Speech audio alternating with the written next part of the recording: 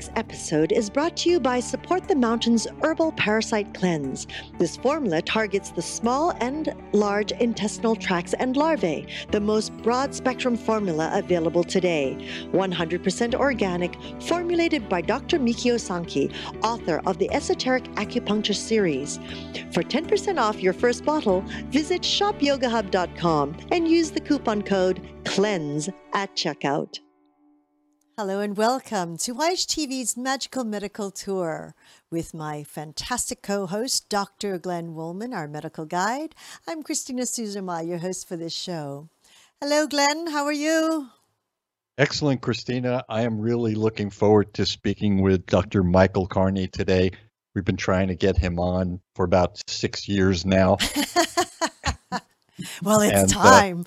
Today's the day, so we need to take full advantage of that. And as much as I would love to just sit around and chat with you, let's get to talking to Michael. Welcome, Michael Carney. Thank you very much. Thank you for having me. I'm happy to be here. Oh, thank you so much for honoring us. It's been a while that we've been plugging away here, huh? I'm sorry I've been so difficult to track down. Oh, happy to be here. Welcome. So, Michael, before we get into the main process of today, I'm very interested. You were trained in Europe under a European system, and you've practiced in Europe, and you also have done training here and practiced here in the United States. I'm wondering if you see any differences in ways that we in the United States would benefit, or other things that you might bring up that are different. Yeah, that's right, Glenn. I did all my training in Ireland. That's where I went to medical school. Then I did some of my postgrad work in the UK. But I've been here for about 20 years now, and en route, I did some work in Canada as well. So I've had a chance to see how things work with healthcare, in those different places. Well, I guess one of the differences I see, I've been working for nearly 40 years now in my specialty area of palliative care, and in Europe, where palliative care and hospice really began,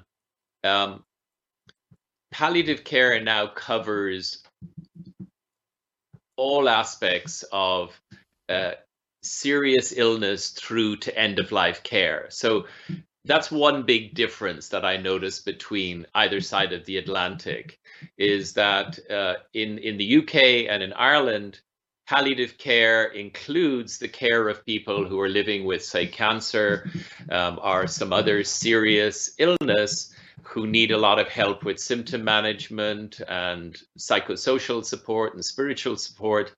And then if they transition into hospice, if things don't work out with their treatment, they're followed all the way through from beginning to end. Whereas here, there's a distinction in North America between palliative care and hospice because of the way Medicare works. So that's one big difference that I see. Interesting. That was very interesting. And I'm sorry to hear that it's always about insurance that dictates so much of things. Is there anything in training that's different between the United Kingdom and the United States?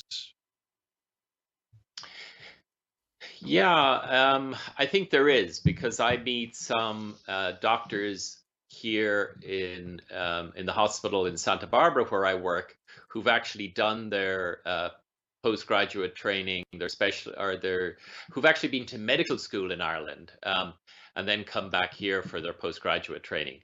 But what they've said to me, and what I've noticed myself, is that the training that one gets as a medical student in Ireland, and I think this applies probably to the UK as well, is perhaps a little bit more sort of bedside based. There's a little bit more emphasis placed on clinical exam and the importance of taking the history, and perhaps the actual direct interaction and contact with patients at the bedside. That's something that's been sort of I've noticed a little bit since I've been working here. And as I say, colleagues who've actually done their medical training in Ireland have said the same, that they're happy to have had that experience of training in Ireland, which was so bedside based, where a lot of emphasis is based, if you like, on the importance of one's connection with the patient and bedside manner and just the quality of communication. Not that that's not good here, but it's not necessarily the primary emphasis, is what I'm hearing. And that actually is very sad for me. I'm seeing that also now in my practice, that a lot of the doctors that are taking a history are sitting at a computer, facing the computer. They're not putting their hands on the person. I always believed that was an important part, but I digress to technology and innovation. So we'll just see how that works out over another lifetime. Okay.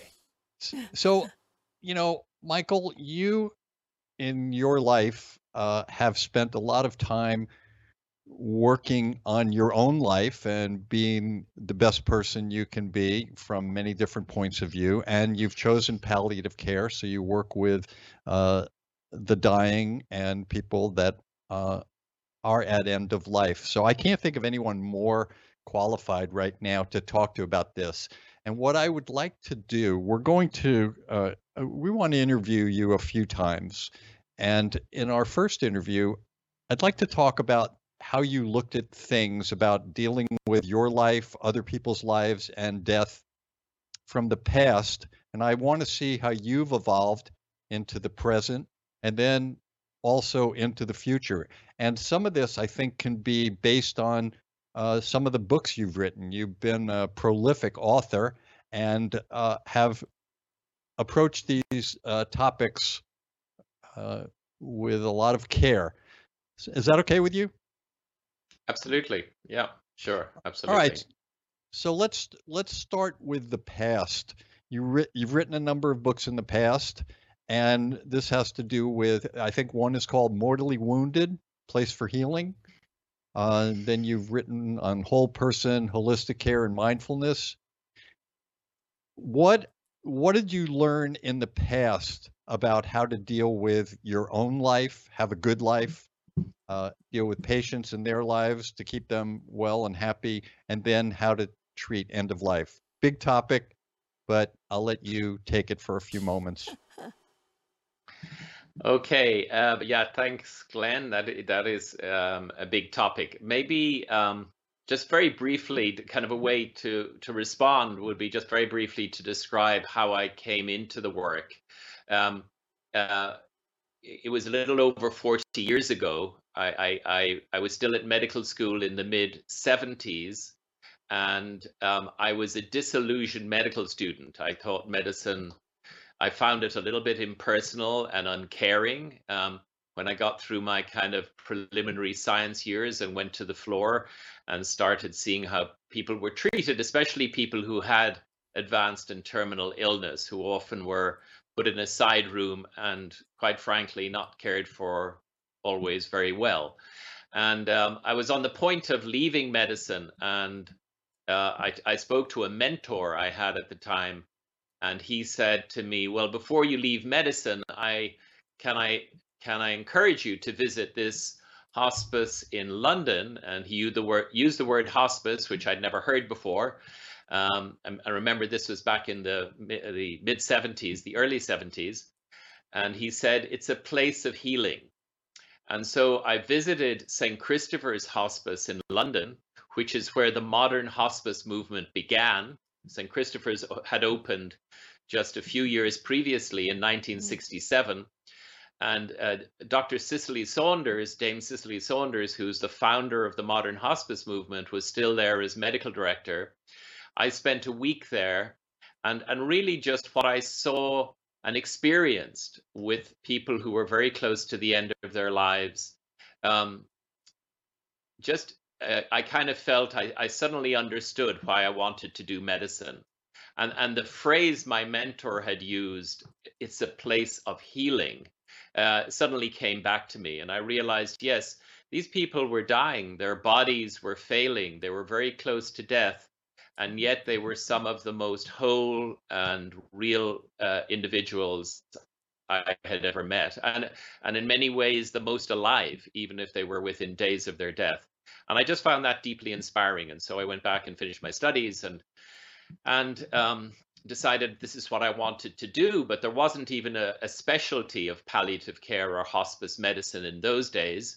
So I had to finish I did a fellowship in internal medicine, and then I went back and worked at St. Christopher's. But so I've kind of been in it from back then, and that was my inspiration.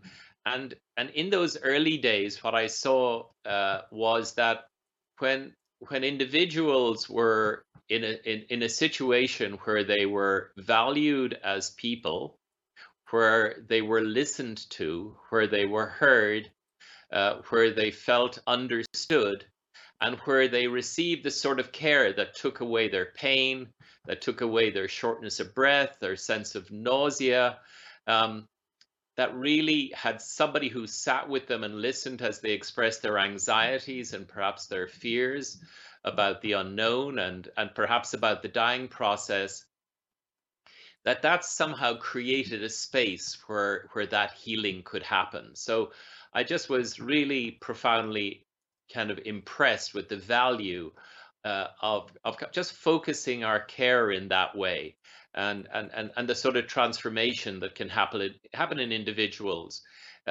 when that happens. And so my interest all the way through from the very beginning has not just been in the medical aspect of hospice care and palliative care. And if I could just very briefly to just clarify, there is some difference between the two, certainly in North America. When we talk about palliative care, we're talking about the care of individuals with serious and advanced illness, offering them symptom management, psychosocial support, focusing on their quality of life. But a lot of the individuals we see, I've just come from a morning in the hospital, and I've seen people who've new diagnosis of leukemia. I've seen people who are in really serious pain, but it's because they've got a chronic condition which is causing a lot of pain, but they're not necessarily terminally ill. So the point I'm trying to make is that palliative care applies the same kind of principles of hospice, but at an earlier stage of the disease trajectory, particularly in the hospital setting, but now more and more in the community also. Whereas hospice care is really that sort of care, focusing on symptom management, quality of life, psychosocial support for people who are within the last 6 months or so of their life. And so working in that field, or in this field for the last 40 years, my particular interest has been on the sort of healing transformation that can happen within individuals as they approach death. Even, one of my mentors, but also a good friend of mine, Balfour Mount, in Montreal, who coined the phrase palliative care and started the first palliative care program in North America at McGill, at the Royal Victoria Hospital, rather, in Montreal. He has a phrase where he says, it's possible to die healed. It's possible to die healed. And so that's been a lot of my interest in the field. And thank you for referring to my books. I haven't written many books, but I've written 3 books to date. And the 2 books you refer to are from earlier in my career, were focused more on how to facilitate healing in persons who are approaching death.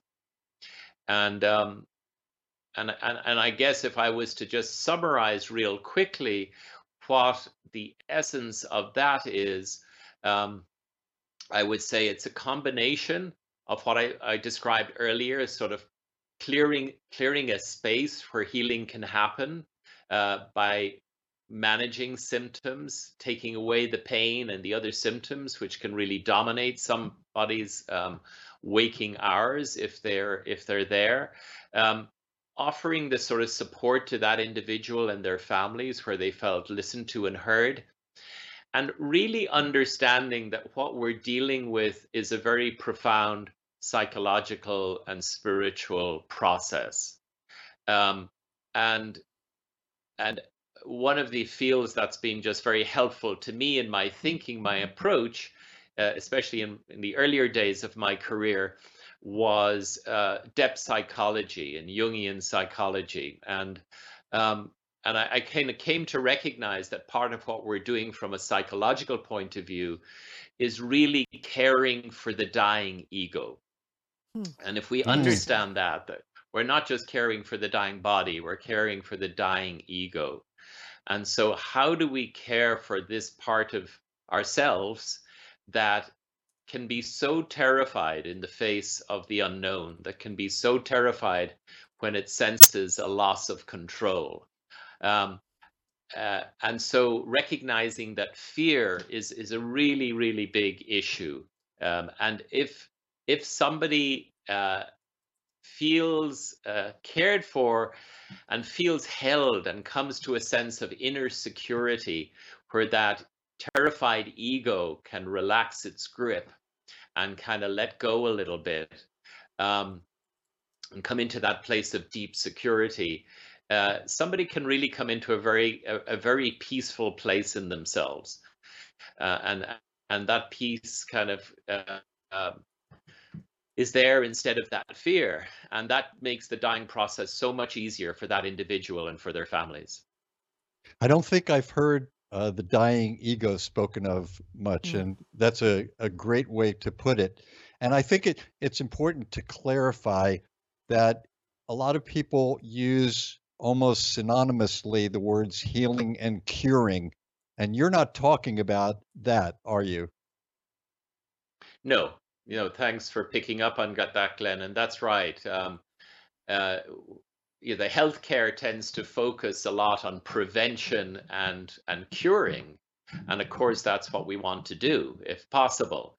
But in situations where we can't cure, as in fixing, as in making better, as in restoring the status quo that was there previously by intervening and treating, in situations where that's not possible, and obviously that's not possible for individuals living with chronic illness and for individuals living with an illness that's become a terminal illness, it's still possible to think of healing as in wholeness, as in a sort of inner integration and wholeness. It's possible to talk about healing even in that setting. So in your early days of out of your training and everything else, what were the things that you did to keep yourself going? You said at one point you didn't even think you wanted to practice medicine, but now you're in it because you were inspired. But you're dealing with sick people all the time, and you chose a specialty of people that were dying. How did you, and what practices did you bring into your life that helped you to function well for other people? Well, I mean, I think one thing that made a difference for me was just kind of finding a field, finding an area that I really loved and felt passionate about, and inspired by, and just having the opportunity to work in that field. That in itself was just deeply rewarding.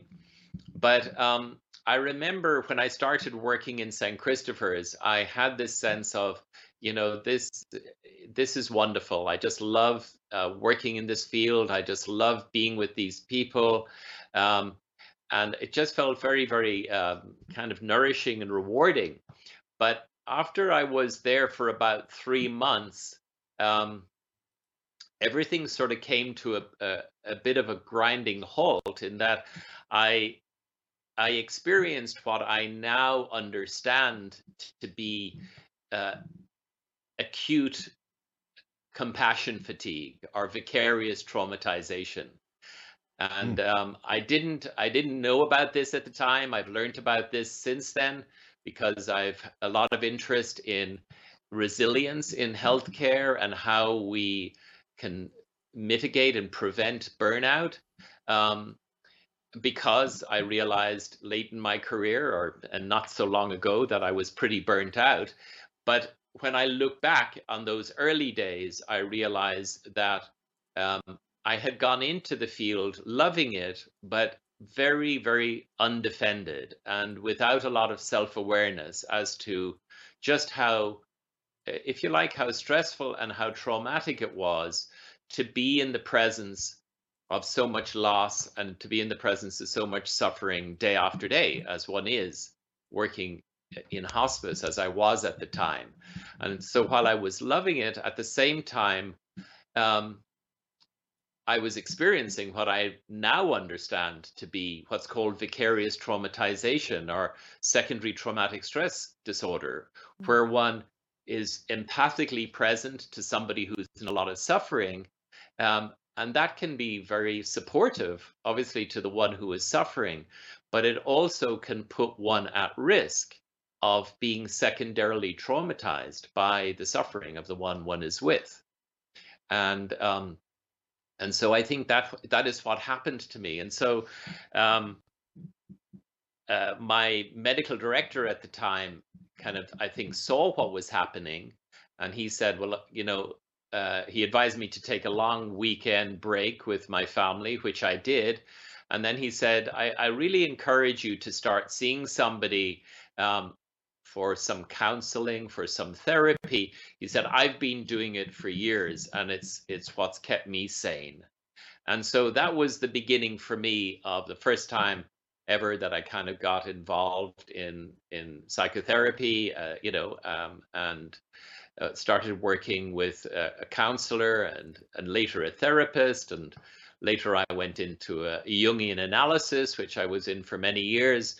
And so that's one thread of what has been very supportive for me and helped me to kind of not just maintain my sanity, but actually allow me to continue working with a sort of an open heart in the work. And so I think that kept me going for quite a long time, and was invaluable. Christina, any thoughts? Oh, so many. I have to say, Michael, you work in an area that I feel very close to.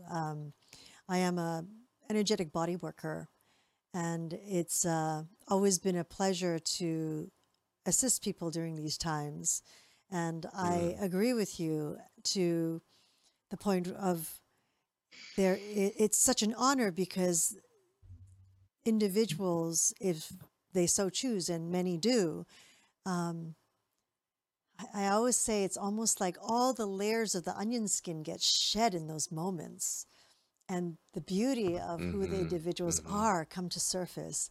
And to be, to be honored by this magnificent being, in these moments, is fascinating. And how amazing that you knew that from such an early part of your career and embraced it till now, and continuing to develop, like your books and your paths to guide others through this I think it's magnificent. Thank you. Well, thank you, Christian. That's beautifully expressed, and I very much resonate with just the way you describe it. Thank you. Tell me more about compassion fatigue. Okay, so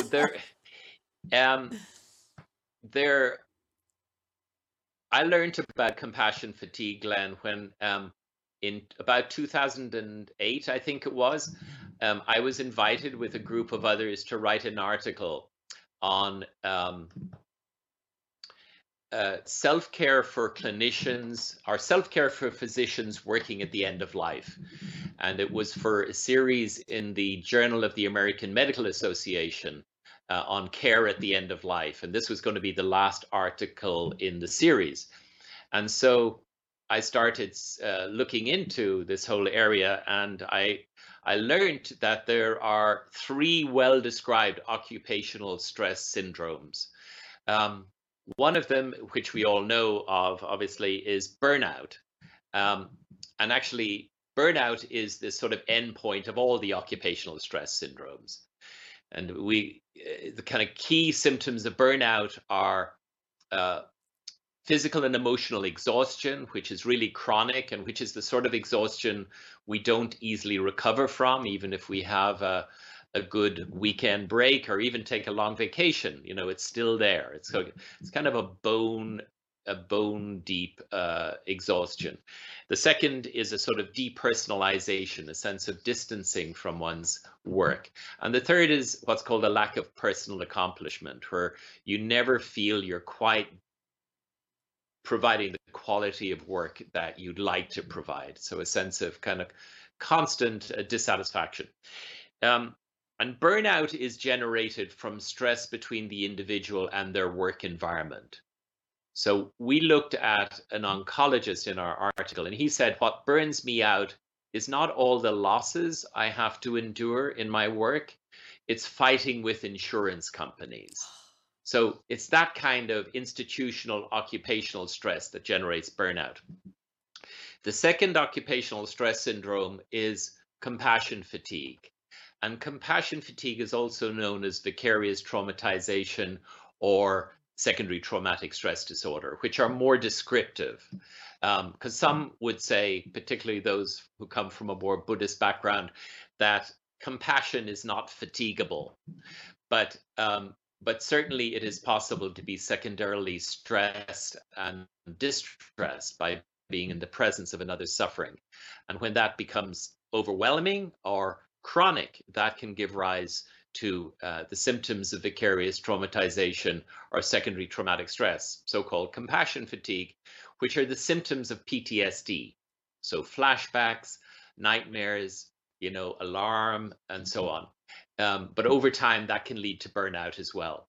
And then the third occupational stress syndrome is what's called moral distress syndrome or moral distress disorder. And it's actually, I think, a really interesting one. It was described first in the nurse literature, but here the stress arises when an individual has to act in an environment that sort of compels them to act in a particular way that goes against their inner sense of what's right. So, for example, a nurse who has to continue doing painful interventions on a patient who is clearly very, very close to the end of their life, but being kept alive on, ventilators and drips, and the nurse still has to do interventions that are painful, and the nurse may feel, really, this person is so close to the end of their life. It is so hard for me to do this. I wish the family would just allow nature to take its course and for us to focus on this individual's comfort, but instead they have to go on doing something that is causing that individual what appears to be discomfort. But the deeper distress is that it's going against their inner sense of what the right thing to do is. That's so-called moral distress syndrome. So those are the three different occupational stress disorders. That was really good. It's interesting. I was thinking you've spent a lot of time, I believe, studying Buddhism, and I was interested in hearing about the idea that compassion can't be fatigued. I was also curious. It made me think about in Buddhism, they talk about getting rid of the ego. Do you see people that practice Buddhism at the end of life have any difference in that process, the dying ego? Yeah, that's interesting, Glenn. I think what I've seen and what I see in all individuals, not just those that practice meditation or that come from have a Buddhist practice, but what I do see is that individuals who have a practice that is really a heart practice, that really takes them into a sense of deep connection with themselves, with others, with the world, with ultimate reality, and who have a way of tapping into that, whether it's through meditation or some other practice. individuals who have a practice like that seem to have less fear, I would say, and less fear of death. Maybe it's because they've more of an experience of that deep inner fluidity and flow that is deathless. That is, and in that sense, it is beyond ego. So yeah, whereas I've seen in other individuals who may have a strong, and this isn't in any way being critical of those with kind of religious belief system, but if it is more ideological and more sort of rational based, and not so much heart based, it doesn't always give the same sense of deep inner comfort and support. It doesn't seem to evaporate fear in the same way that a deep inner connection practice does. That was excellent. We're coming to the end of our show, and I'm looking forward to some future shows with you where we get into the present and then into the future. Thank you so much, Dr. Carney, for sharing your expertise and wisdom with us and our viewers. I'm so happy to do so. Thank you very much. Thank you. Thank you, Michael, and thank you, Glenn, for this moment, the very, very powerful and deep moment. As I say, this is one of my favorite topics ever. And thank you, everyone, for joining us here on Magical Medical Tour. We look forward to hearing your comments, your feedback. If you're watching this at all on YouTube, please give us a like. It would definitely help us to continue bringing more and more to you. If you would like to connect with Dr. Michael Carney, please do so on his website, michaelcarney.com. And he just notified us that his website's being revamped, and we look forward to his new site, but you can still get hold of him there now at this time. If you would like to connect with Dr. Glenn Woolman, please do so at glennwoolman.com or join him at Facebook on The Medical Guide. And again, we look forward to hearing your comments. We'd love to know what topics you'd like us to share with you.